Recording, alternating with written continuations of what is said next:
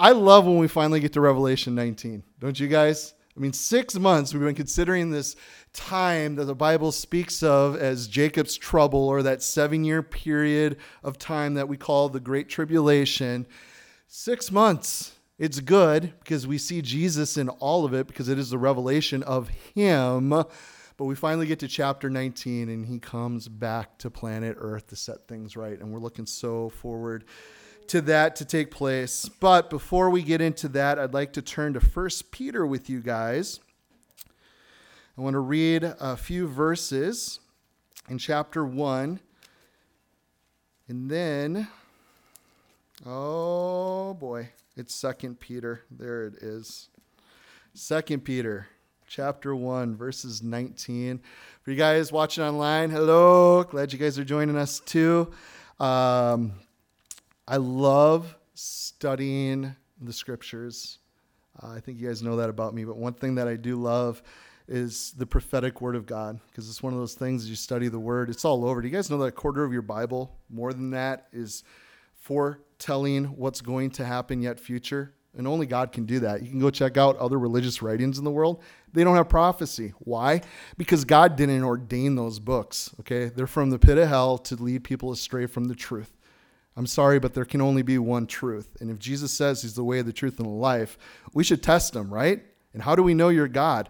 Well, God challenges all other gods, we're told by the prophet Isaiah. If you're God, foretell the future. He's like, I'm the only one who can, and that's how you know my word's legit. My fingerprints are all over it. Okay, 66 books. It's all over the place, guys. In the day in which we live right now, the Bible speaks of more than any other time in history. It is exciting to get into the Word of God.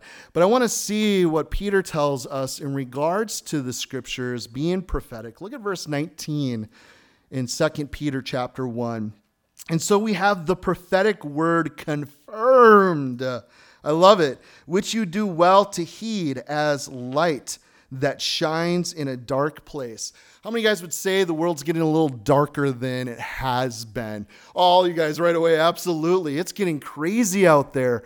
And the cool thing is, if Jesus is the light of the world, do you think people maybe are going to see him that hadn't before? Yeah, light illuminates. Doesn't the word of God tell us that his word, it is a lamp unto our feet and a light unto our path? And I don't know about you guys, but when it's dark out, I just went camping with the family a few weeks ago, going to the bathroom in the middle of the night, you need a flashlight, okay? Otherwise you're going to be tripping over stuff and maybe not find where you need to get to. And that's what the word of God does.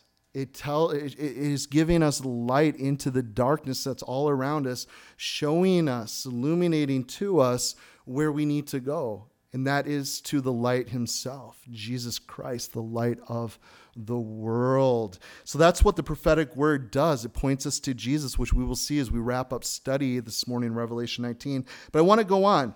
It also tells us here that the day, or until the day dawns, and the morning star arises in your hearts. That's speaking about Jesus Christ. And before we move on, I want to ask every single one of you guys, all you guys watching online, do you know Jesus? Do you know him? Has he been born into your heart? Well, what do you mean? Well, the Bible says if you believe in your heart and you confess with your mouth that Jesus is Lord, you are saved. You are born again. And that's what the word of God does. And it's a shame when we shy away from this, because the Apostle Paul told young Timothy, hey, the scriptures are able to make you wise for salvation. That's what the word of God does. Okay, even Christ coming into the world, that was prophetic. According to the scriptures, the Apostle Paul said, he came, he lived, he died, he rose again, according to the scriptures. For God so loved the world that he gave his only begotten son. That wasn't just something he did 2,000 years ago before the foundations of the world. Christ was crucified. Guys, before creation, it was already set in play. He knew that he would have a creation that would rebel against him. And yet he loved us, that he was willing to come and to do what was needed by sacrificing his own life, shedding his own blood for the remission of sins, that we could be made right again, forgiven of our wrongs. It is all him. That's the beauty of the gospel. I don't know if you guys know this or not. The gospel has never changed, and it's never going to change.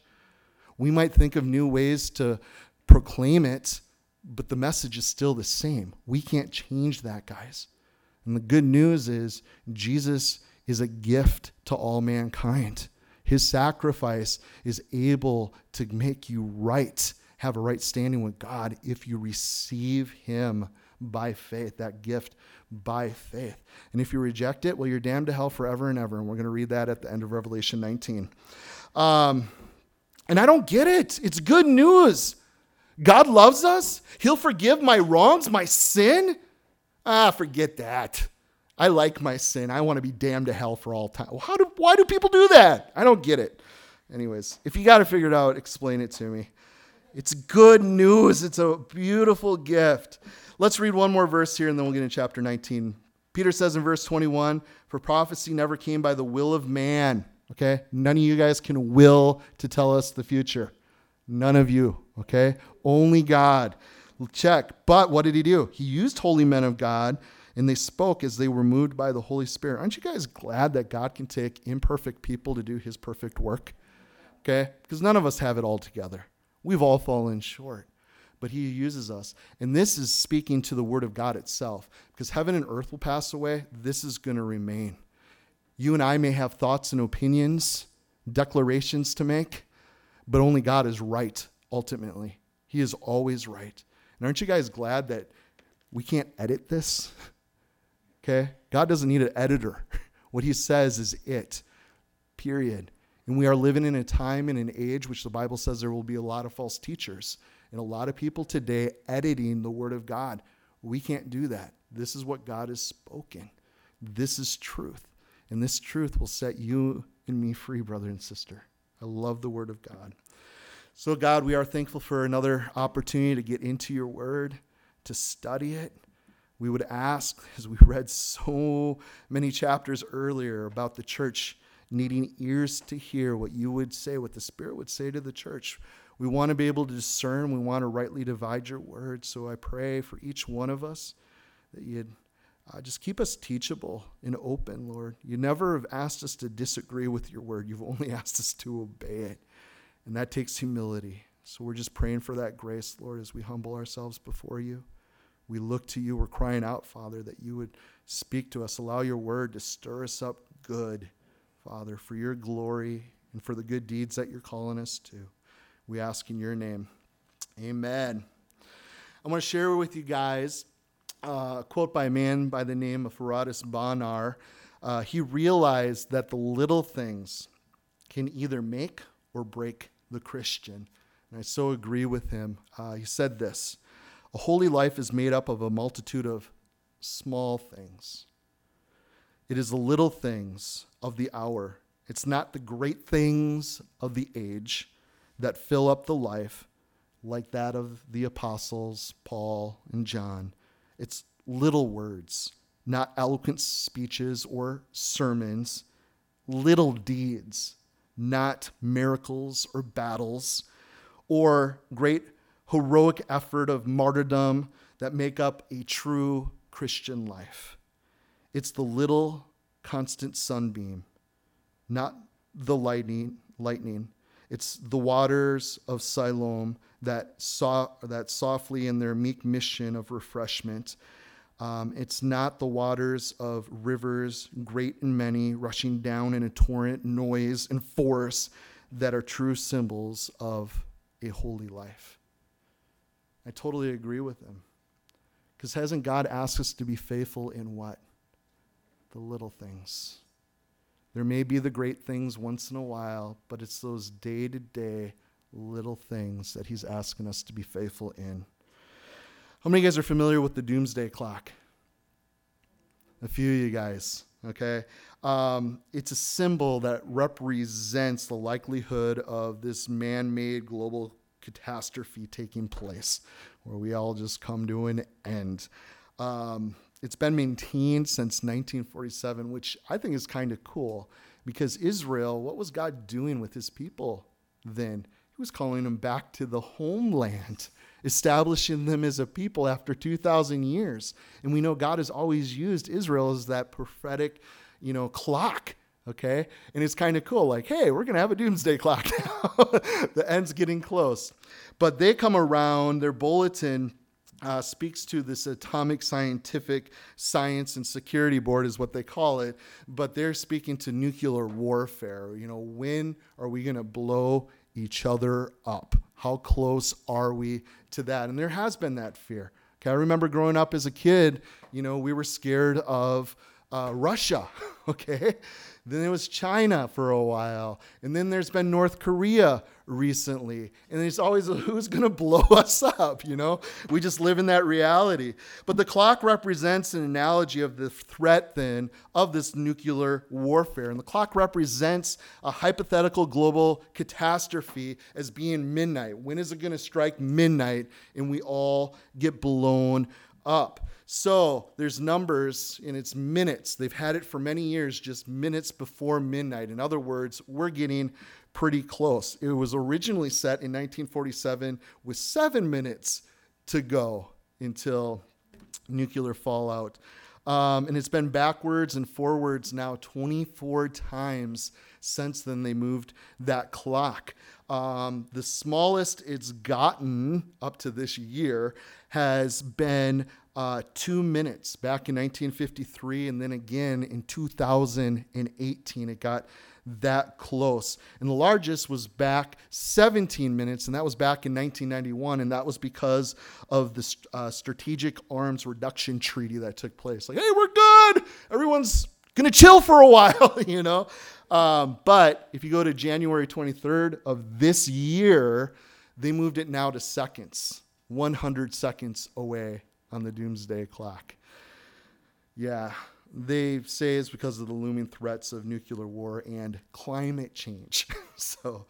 But maybe the best image for you and I would be an hourglass. How many of you guys have an hourglass at home? We got little bitty ones for the kids, a couple minutes for brushing their teeth, But I think it's really cool because if we flipped over to this next chapter now in Revelation 19, it's like the hourglass is getting flipped, okay? Judgment's coming. We're starting over. We're at the end or this phase. So the godless system we've been considering the last couple weeks in regards to that worldly Babylon religious economic system, okay? Babylon is judged. We see God's people, his servants, vindicated. We see that he is glorified, and now Christ will come and he's going to usher in his kingdom. And don't we pray that all the time? Thy kingdom come, right? We want that. So the doomsday clock finally strikes midnight. That hourglass finally runs out of sand, and people finally get to agree with Chicken Little. The sky is falling, okay? So my kids ask all the time, Dad, can you play that song by REM? It's the end of the world as we know it. DC Talk did a remake of it. Phineas loves DC Talk. But anyways, it is one of those things. Things are coming to an end. How do we know that? Because Jesus told us these are the signs. Okay, this is what's going to be going on in the last days. And we see that all coming together. Now, if you guys recall, we considered Daniel chapter 7 and the lion being defeated. Let's pick it up in Revelation 19 this morning. We see this taking place now. And I want you guys to catch this because we're going to change gears as we go through this chapter together. But right now, this is a heavenly scene taking place. And I love the few glimpses we get in Scripture into what's going on in heaven. Why? Because I'm excited to get there because the little bit we get to see, it's pretty darn cool. So look at verse 1 here. After these things, I heard a loud voice of a great multitude in heaven saying, Hallelujah! Salvation and glory and honor and power belong to our God, for true and righteous are his judgments. Because he has judged the great harlot who corrupted the earth with her fornication, and he has avenged on her the blood of his servants shed by her. And again they said, Alleluia! Her smoke, it rises up forever and ever. And 24 elders and 4 living creatures fell down and worshiped God who sat on the throne, saying, Amen, Alleluia.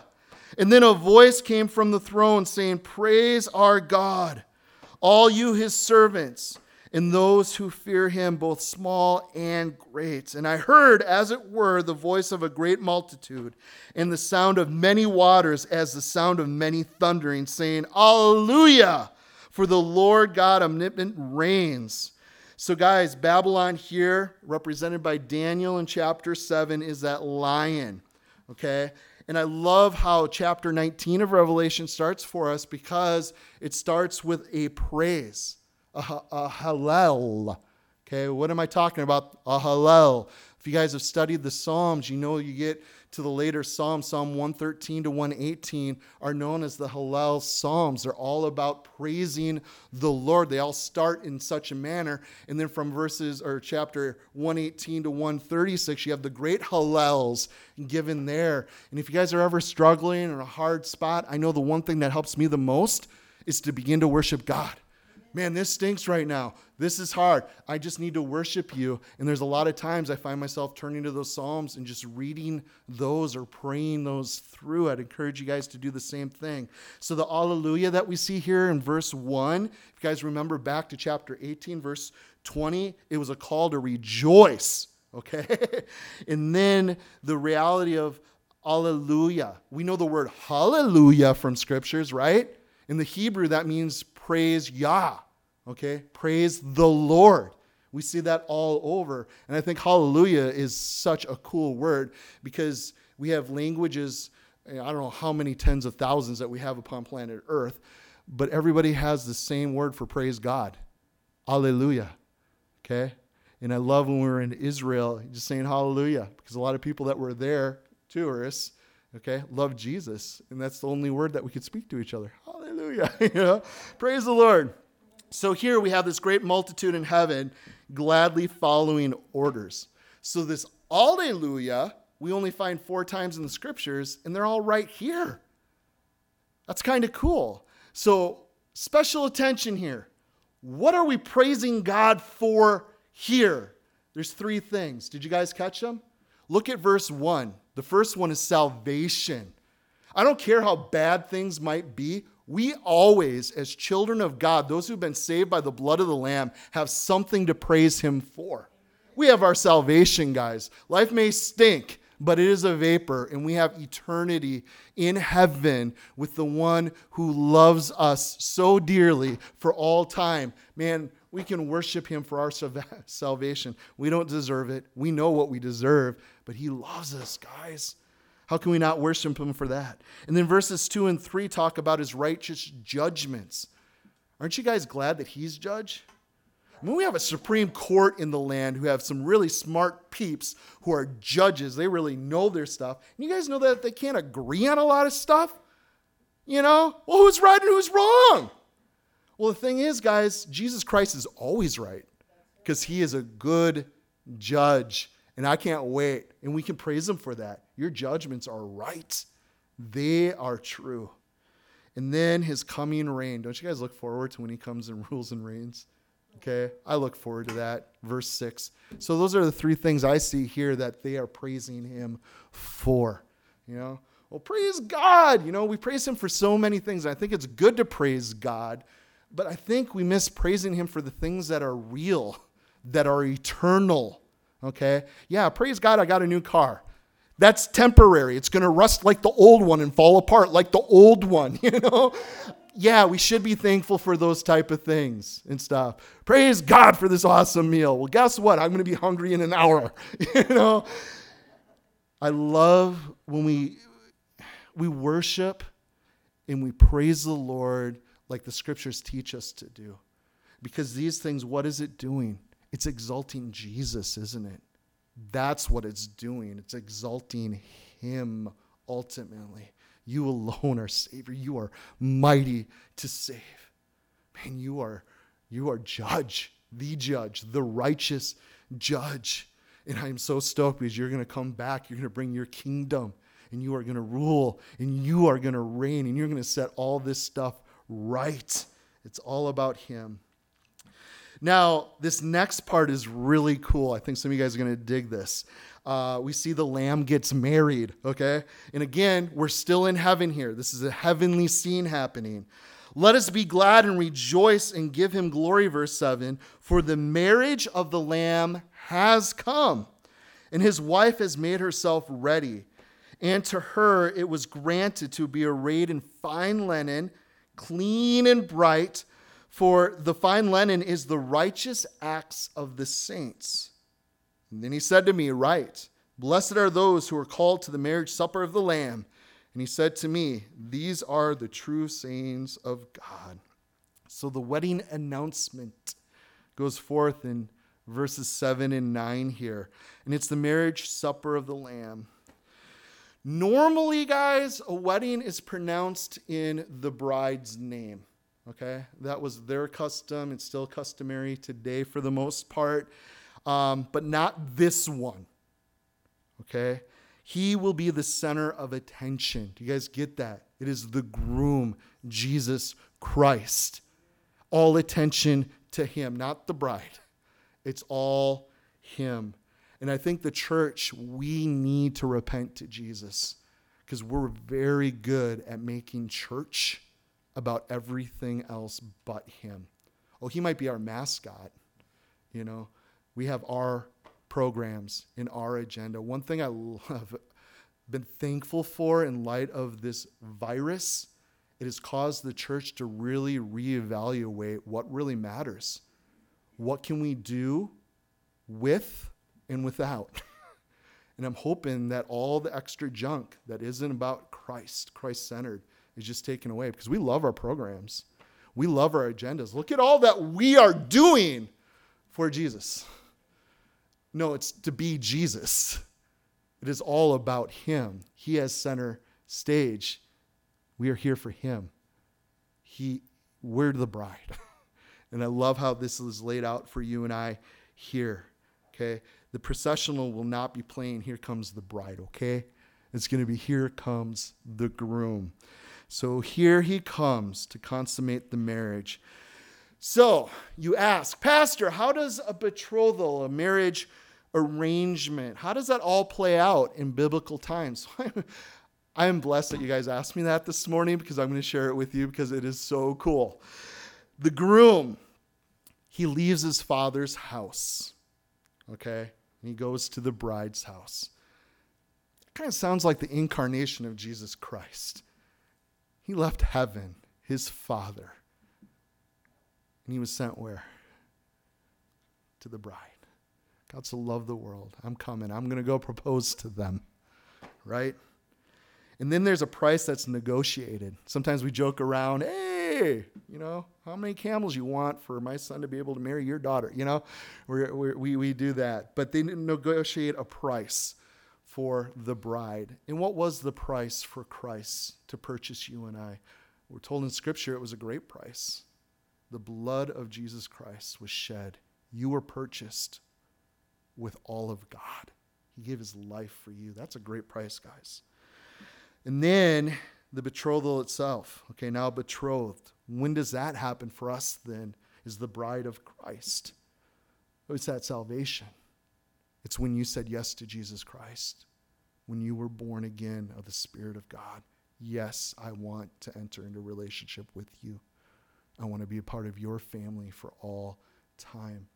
That's an invitation that he gives to whoever believes they shall be saved. And then they drink from a cup to confirm that covenant. Oh, that reminds me of something, Pastor. I drink from a cup when we do communion. Think about that for a moment. Okay? How cool.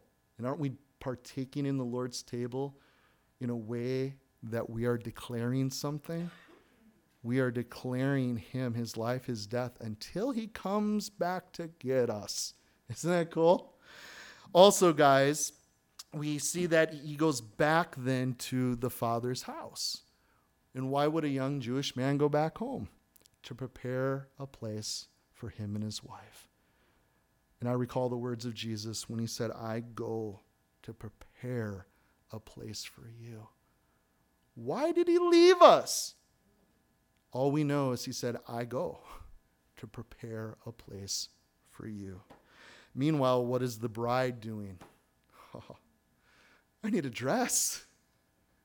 A white one. Beautiful, holy, sanctified. Okay?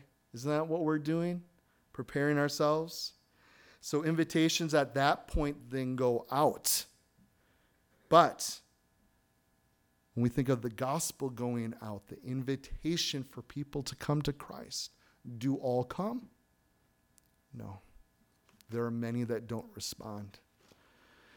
So at that point, invitations are out, and then the Father will send the groom when the house is ready. The Father inspects it, and then he says when it's time. Do you guys know that the scriptures tell us that even the Son, Jesus doesn't even know the hour in which he will return. The Father only. And I've struggled with that a little bit because I know Jesus is God. I'm like, how can he not know? He is God, but the Bible says this. And the only thing I keep coming back to is this is the perfect picture of this betrothal process. Okay? I see it all. It's just so, you can't make this stuff up. You guys know I'm not trying to make something fit. It's just working. Okay? So, we as the bride then, if only the Father knows when he's going to send the Son, the groom, okay?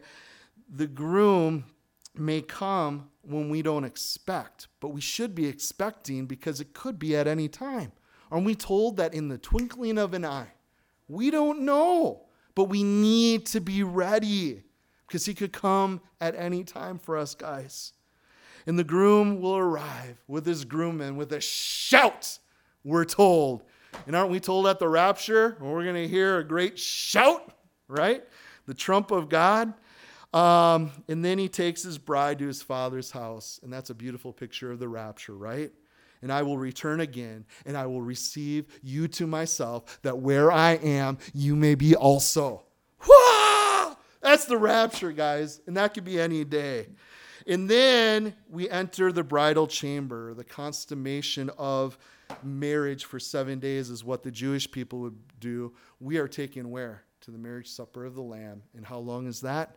7 years. Wow. You can't make this stuff up, guys. This is so cool. And then there's a special blessing. You see that in verse 9? Okay, blessed. Okay. The special blessing is pronounced upon all of those who are called to the meal. Man, we are most blessed, guys. Now I want to consider the bride's dress with you guys. Look at verse 8 again. This really intrigued me. And to her it was granted to be arrayed in fine linen, clean and bright, for the linen is the righteous acts of the saints. Wow. Again, we see a beautiful balance here of man's responsibility and the sovereignty of God in one verse. Okay, men's responsibility here has made herself ready. You guys know that we have a part. Okay, we have to do our part. But we also see God's sovereignty. To her it was granted. Okay, and they're working together. It's beautiful. And what does God desire of the bride? Well, her spots and her wrinkles, her blemishes, they're taken away, right? We read from Ephesians chapter 5 and verse 25 that husbands, love your wives just as Christ loved the church and gave himself for her, that he might sanctify and cleanse her with the washing of the water by the word, that he might present her a glorious church, not having spot or wrinkle or any such thing, but that she should be holy and without blemish. And that's what God's doing on us. He is sanctifying us. And he is faithful to complete that work that he has begun in us, guys. And that's why we're called as the church, to be set apart for him. So her wedding gown, it's her righteous acts or deeds. Do you guys see that here? So it seems that we get a white garment at salvation, which is from God, but then we make another dress on top of it.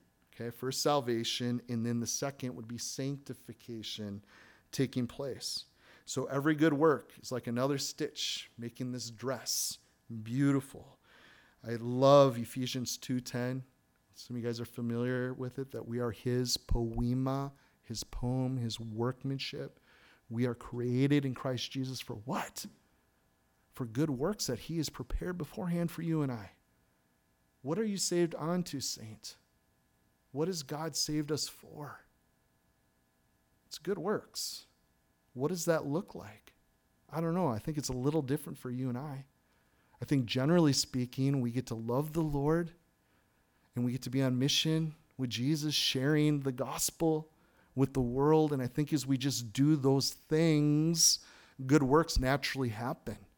Callings are made clear in our lives. It's like, oh, this is what you're asking me to do. And it comes from a place of loving God. Because when we're loving him, we're going to love others.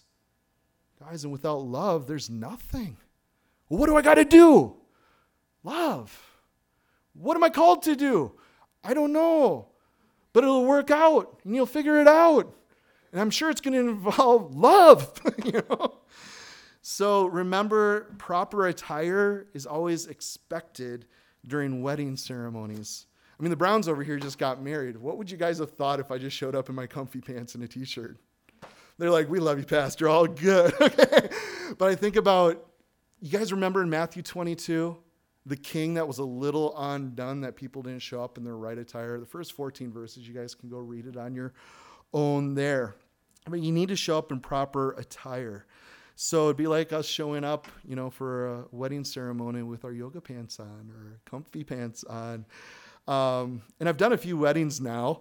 And it's always fun to see how a bride will arrive in preparation for the wedding day. And I've seen them arrive in 3 different ways. I love the sisters that show up. They're all ready to go. Hair's up, makeup's on, beautiful dress. Let's get it done. They're just ready to go. And then there's those that come partially dressed. Maybe the hair's already done, but they don't have their dress on or their shoes on yet. They got their sneakers on, comfy clothes. And then, I've been at weddings where they just come walking in the door with a big old bag. Everything is in there. They still have to get ready, and it's a 3-hour ordeal getting ready before the wedding. But the point is, it doesn't matter how we arrive at the wedding. Okay? Are we ready to go when it's go time? Okay? Are we ready? And I think that's the point here. We need to be ready because we might be at different points. But when Christ comes, are we ready? So adorn yourself with good works, we're told. In 1 Peter chapter 2, verse 12, I want to read this to you. It tells us to have our conduct honorable among Gentiles or unbelievers, that when they speak against you as evildoers, they may, by your good works which they observe, glorify God in the day of visitation. Wow. They only have good things to say about you. I'm not being political, but I like the example of Mike Pence. Okay, Saturday Night Live, we were talking about this the other day. They poked fun at him because they had nothing bad to say about the guy. He's just super nice. We have no dirt on him. He's just a good dude. I want the world to poke at us in the same way, that they have nothing bad to say. The only way they can pick on us is we're just super nice. Man, they just love me despite me. Yeah, you know where we learn that from? From our God. He loves you despite you. He wants you to be his, to be a part of his family for all time. Man, let that be said of us.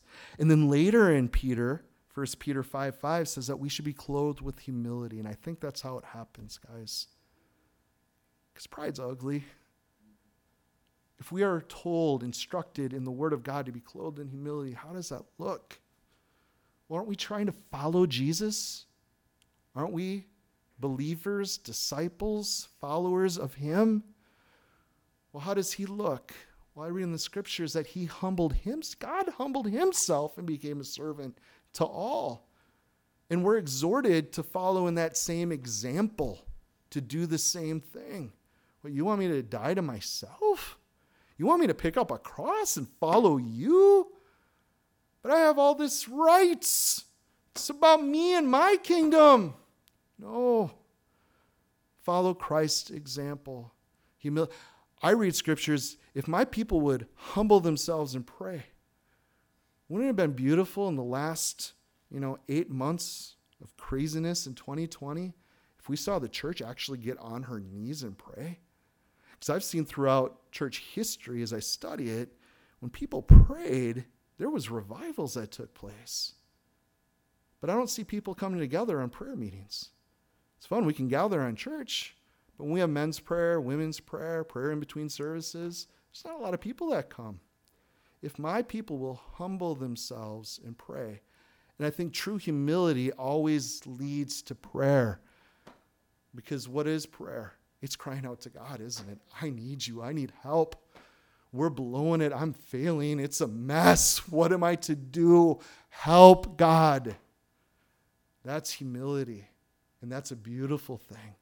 Because we can come to God as we are in time of need. And he's got this abundance of grace for you and I. It's beautiful. So look at verse 10. I fell at his feet to worship him.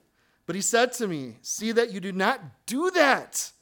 I'm a fellow servant. Stop worshiping me, okay? And of your brethren who have the testimony of Jesus, okay?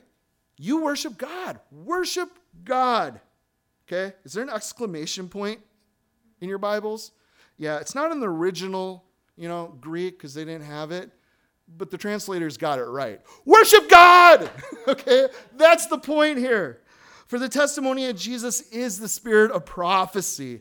So I want to look at the response of one human here, John, okay? He's the revelator. He's the one receiving all of this. He gets a glimpse, just a little glimpse of what's going on in heaven with this wedding feast. And what's his reaction? He's falling on his face, right? Face plant, okay? And how incredible this wedding must be. We've been to some pretty cool weddings over the years, okay? That's something we kind of get excited about. Like, oh, a wedding, those are so much fun. Food and dancing, yay. Guys, it's not even going to compare to the wedding feast of the Lamb. This is going to, we're going to be like John. We're going to be on our faces, okay? But there was a second face plant here, and oops, he was at the wrong feet, wasn't he? Okay, we got to be careful to what we bow down to. Okay? Did you see that catch? Did you see that run? That's amazing. I'm going to jump out of my seat and scream and yell and high five everybody. Whoop-de-doo. Compared to God and what it's going to be like to be with him? Guys, we can't worship non-deity.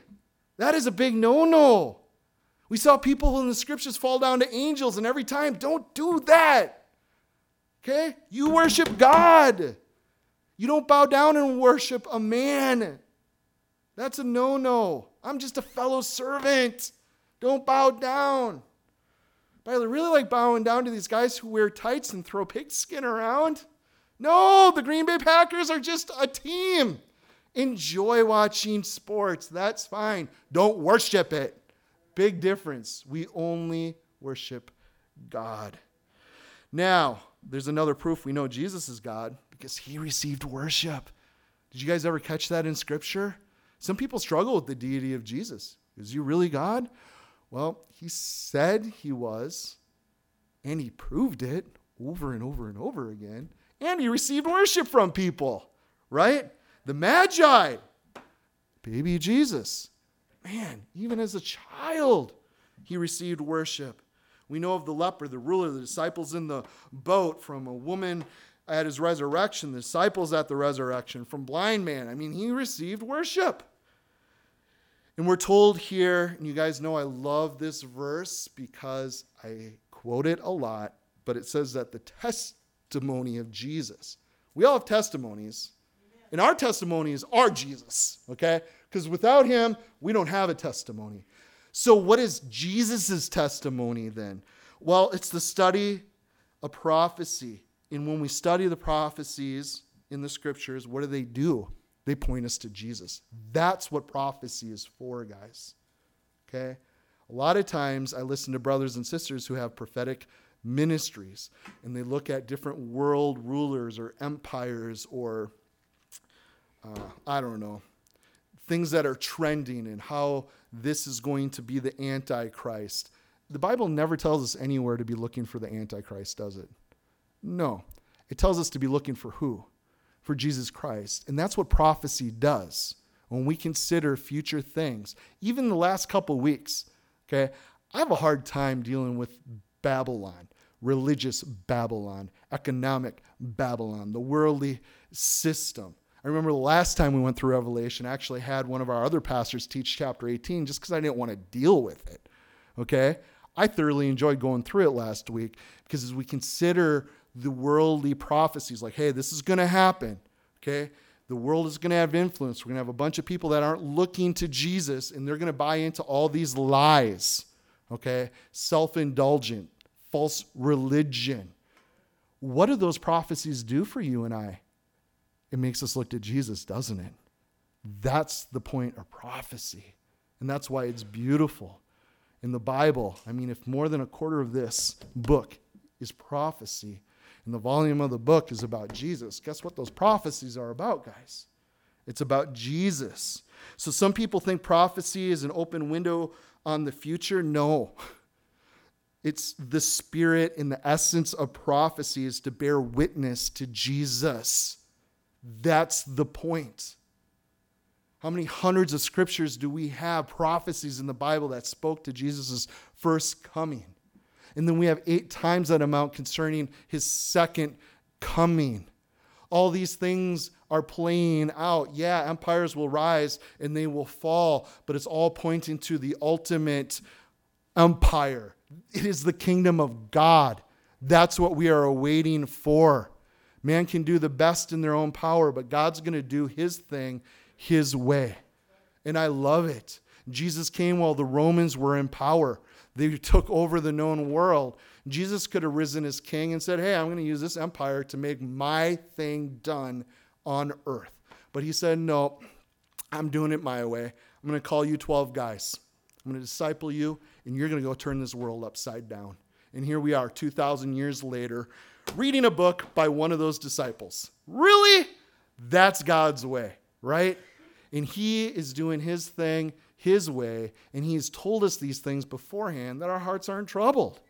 Why? Because as believers, guys, we shouldn't be troubled. I'm going to give you a peace, not as the world gives, but as I give. And I'm going to foretell you these things that you can have this peace. Do you guys know that? Because we as believers, the world may be tripping right now. We have a hope that is real, that is sure. These things aren't taking us by surprise. Man, 2 hurricanes coming in this week to Florida. Man, the Middle East, 150 families displaced. I got a pastor friend there in Rapid Cities.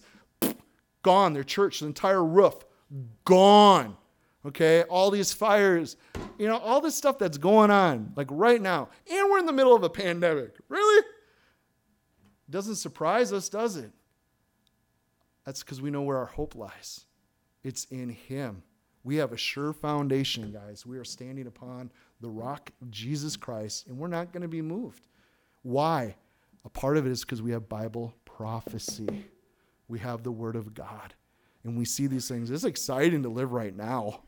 We're seeing these things unfold right before our eyes, and it's fun. But the point is, the testimony of Jesus, okay, is the spirit of prophecy. It brings us to Jesus. It helps us to bear witness to Jesus. And that's why I have a hard time with some prophetic ministries out there, because they're talking about everything but Jesus. Okay? And I'm like, man, if you are a prophetic teacher, you're going to get your people's eyes on Jesus. That's what the Word of God does. So, we don't focus on future events, but on the one whom will bring it to pass. Our eyes are on him. Now, we're going to change gears. What's going on planet Earth now? Look at verse 11. Now I saw heaven open, and behold, a white horse, and he who sat on it was called Faithful and True. Aren't you guys glad those are referring to Jesus? Man, he is faithful, even when we're faithless.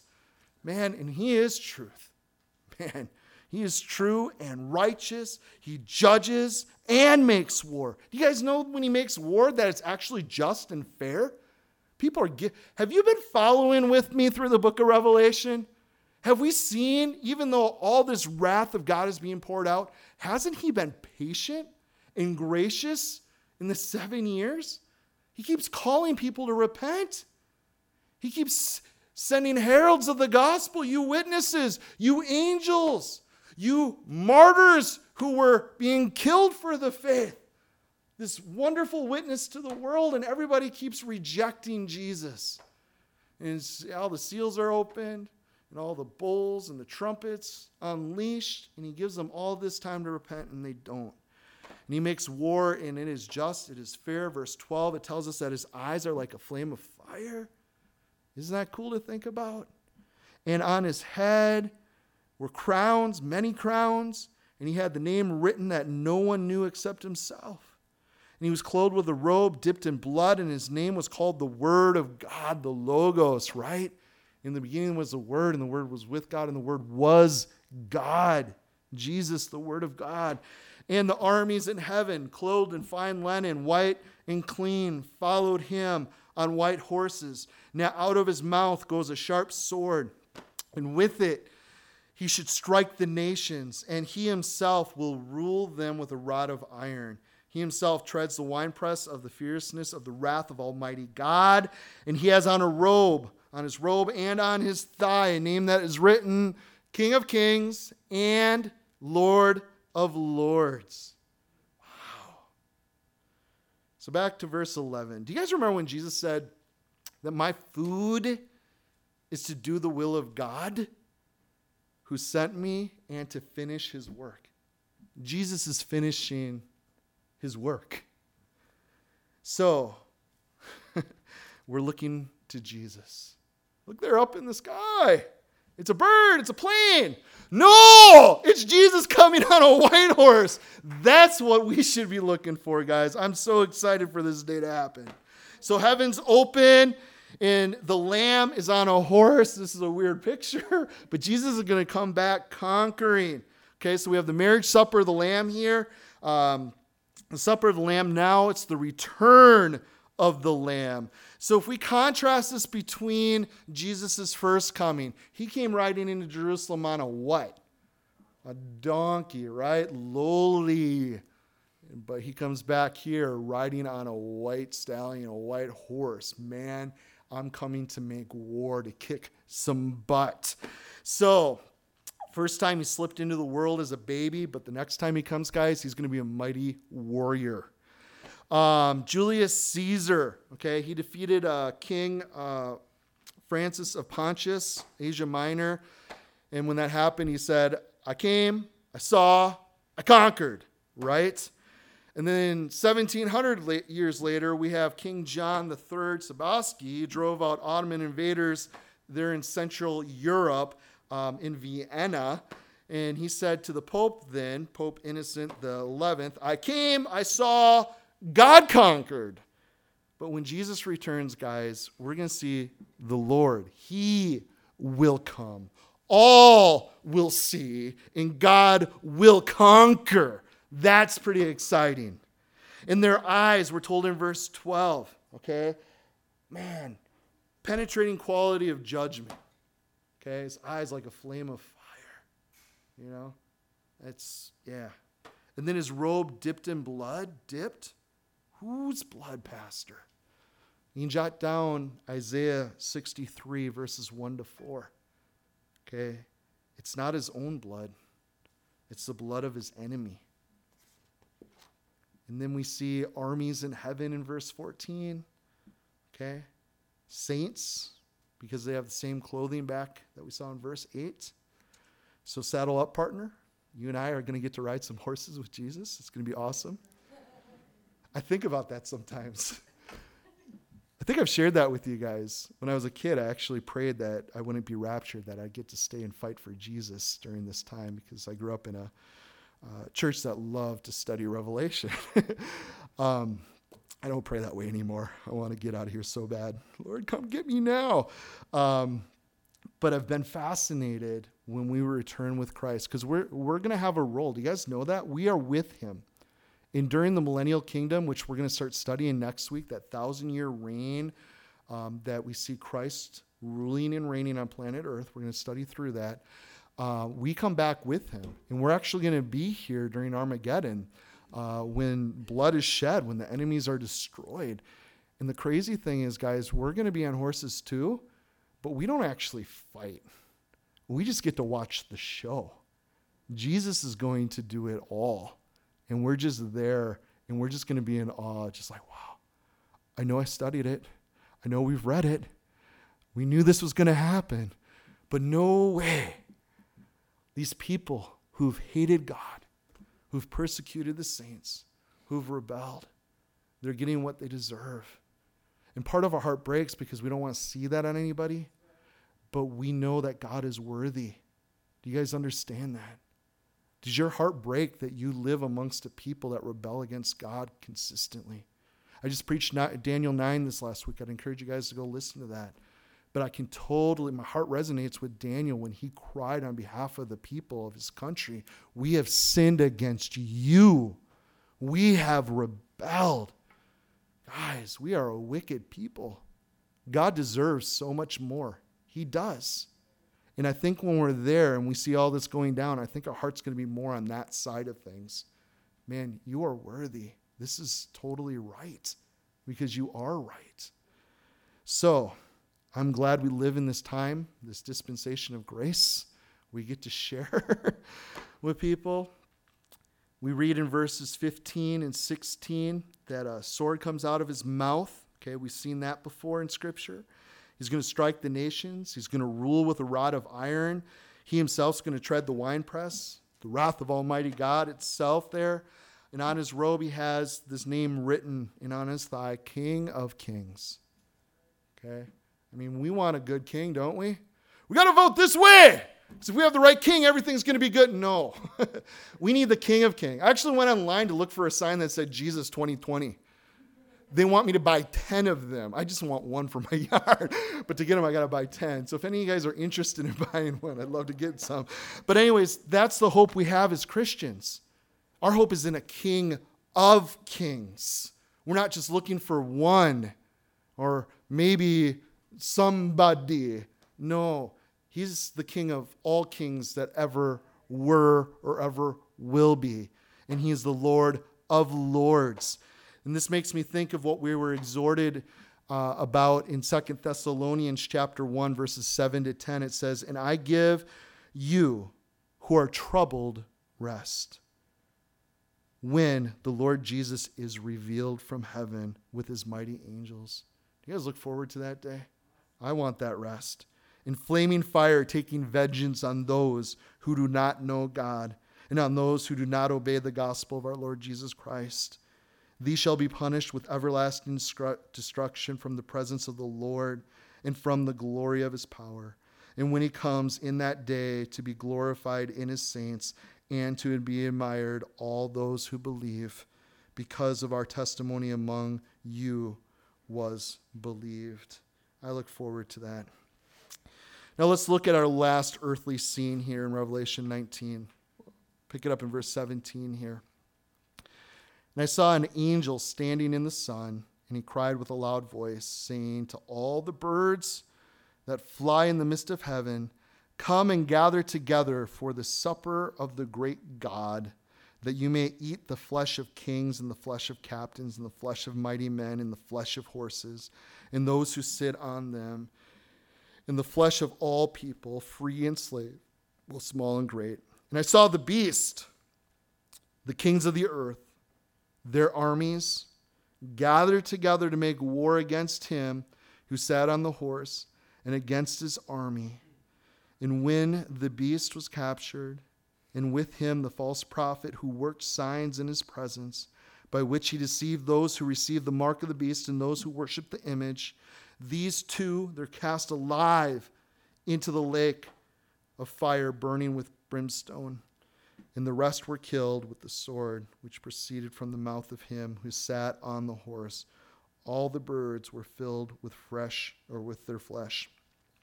So this is the end, guys. Some of us, what is Armageddon? This is Armageddon. It's when Jesus comes and makes war there in the Valley of Megiddo. Some of you guys were there with me not too long ago in Israel. And we know in this valley, the blood from this war is going to be so thick, it's going to go up to a horse's bridle. So the calling of the birds we see in verse 17 here to come and eat the flesh of the kings and those who were killed. Okay, how many of you guys grew up watching Tarzan? Wasn't that cool? I could just call the wild animals to come. Yeah, that's what's going to happen. God's going to call the birds, come, eat. And then there's a big difference here, guys, when we consider the marriage supper of the Lamb and the supper of the great God. We're told in verse 19, they resist God to the bitter end. Hasn't God been gracious through the book of Revelation here, giving people opportunity to repent? Okay, but finally, it's come to an end here. In verse 20, these two are caught and they're cast into the pit alive. I know some people believe in a final death. That's it. There is no eternity in hell. They just cease to exist. That's something that's being taught today in some churches. That's bad theology. Okay? Hell is a very real thing. Jesus warned of it. He talked more about hell than he did about heaven. Okay? It's a place that is very real, and he doesn't want anybody to go there. But there are people choosing to go there. But these two are still there 1,000 years later. Okay? They didn't cease to exist. Later, they're still being tormented. Jump over just a chapter to chapter 20, verse 10. It says, the devil who deceived them was cast into the lake of fire and brimstone where the beast and the false prophet are, and they will be tormented day and night just for a little while, and then they'll cease to exist. Does it say that? It says forever and ever. Okay? Sin is a serious thing. Rebellion to God is a serious thing. He invites all into his kingdom to be a part of his family because he loves us. But do we respond to that invitation? That's on us, guys. What are you going to do with Jesus Christ? And then verse 21, guys, what a great slaughter that all the birds of the earth are needed to clean it up. Crazy to think about.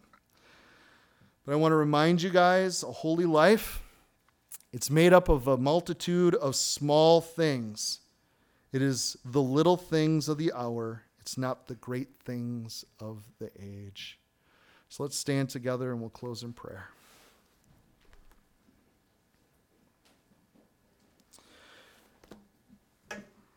Heavenly Father, we are thankful. We're thankful that you are right and that you are good and just and fair. Even though things are getting darker, this world seemingly is becoming just more rebellious against you, or that we're willing to do and to believe anything just to do away with you. We are so sorry for that. We ask that you would forgive us. We ask, God, that you would come and draw people to yourself, that we would turn to you and you would heal our land. You'd help us to do what you've called us to do, and that's to believe, to obey, to love you, to love others. Help us to do that.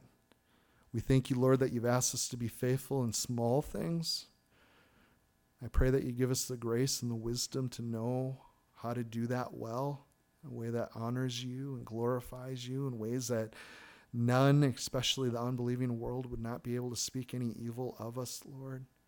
Not because of how great we are or what we can do, but because of who you are, Lord, and the things that you may be leading us into. We just want to follow, and we know, Lord, that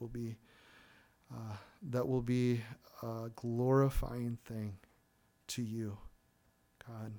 No matter how small or how great it may be, we just want to be about your business, and we want to do it well. So please, God, give us the wisdom and the clarity to know how that looks and what you may be asking of us even this day. No matter how small, just help us to be faithful. We still look forward. We thank you, God, that you've shared these things with us.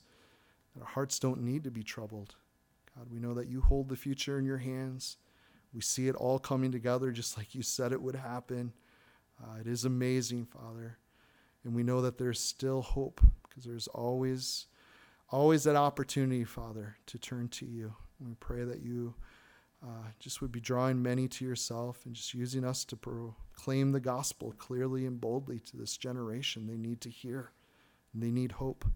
So we're so thankful for the grace that has found us. Thank you so much for this time with my brothers and sisters this morning. I just pray that you bless each and every one of these guys with your peace. I ask in your name. Amen. Amen. Love you guys. Youth group tonight, 5:30 to 7:30. The youth group is going to start going through an entire year with the Apostle John. It's going to be pretty cool. Also, men's retreat. Sign up online. We got information there at cometofreedom.com. God bless you guys.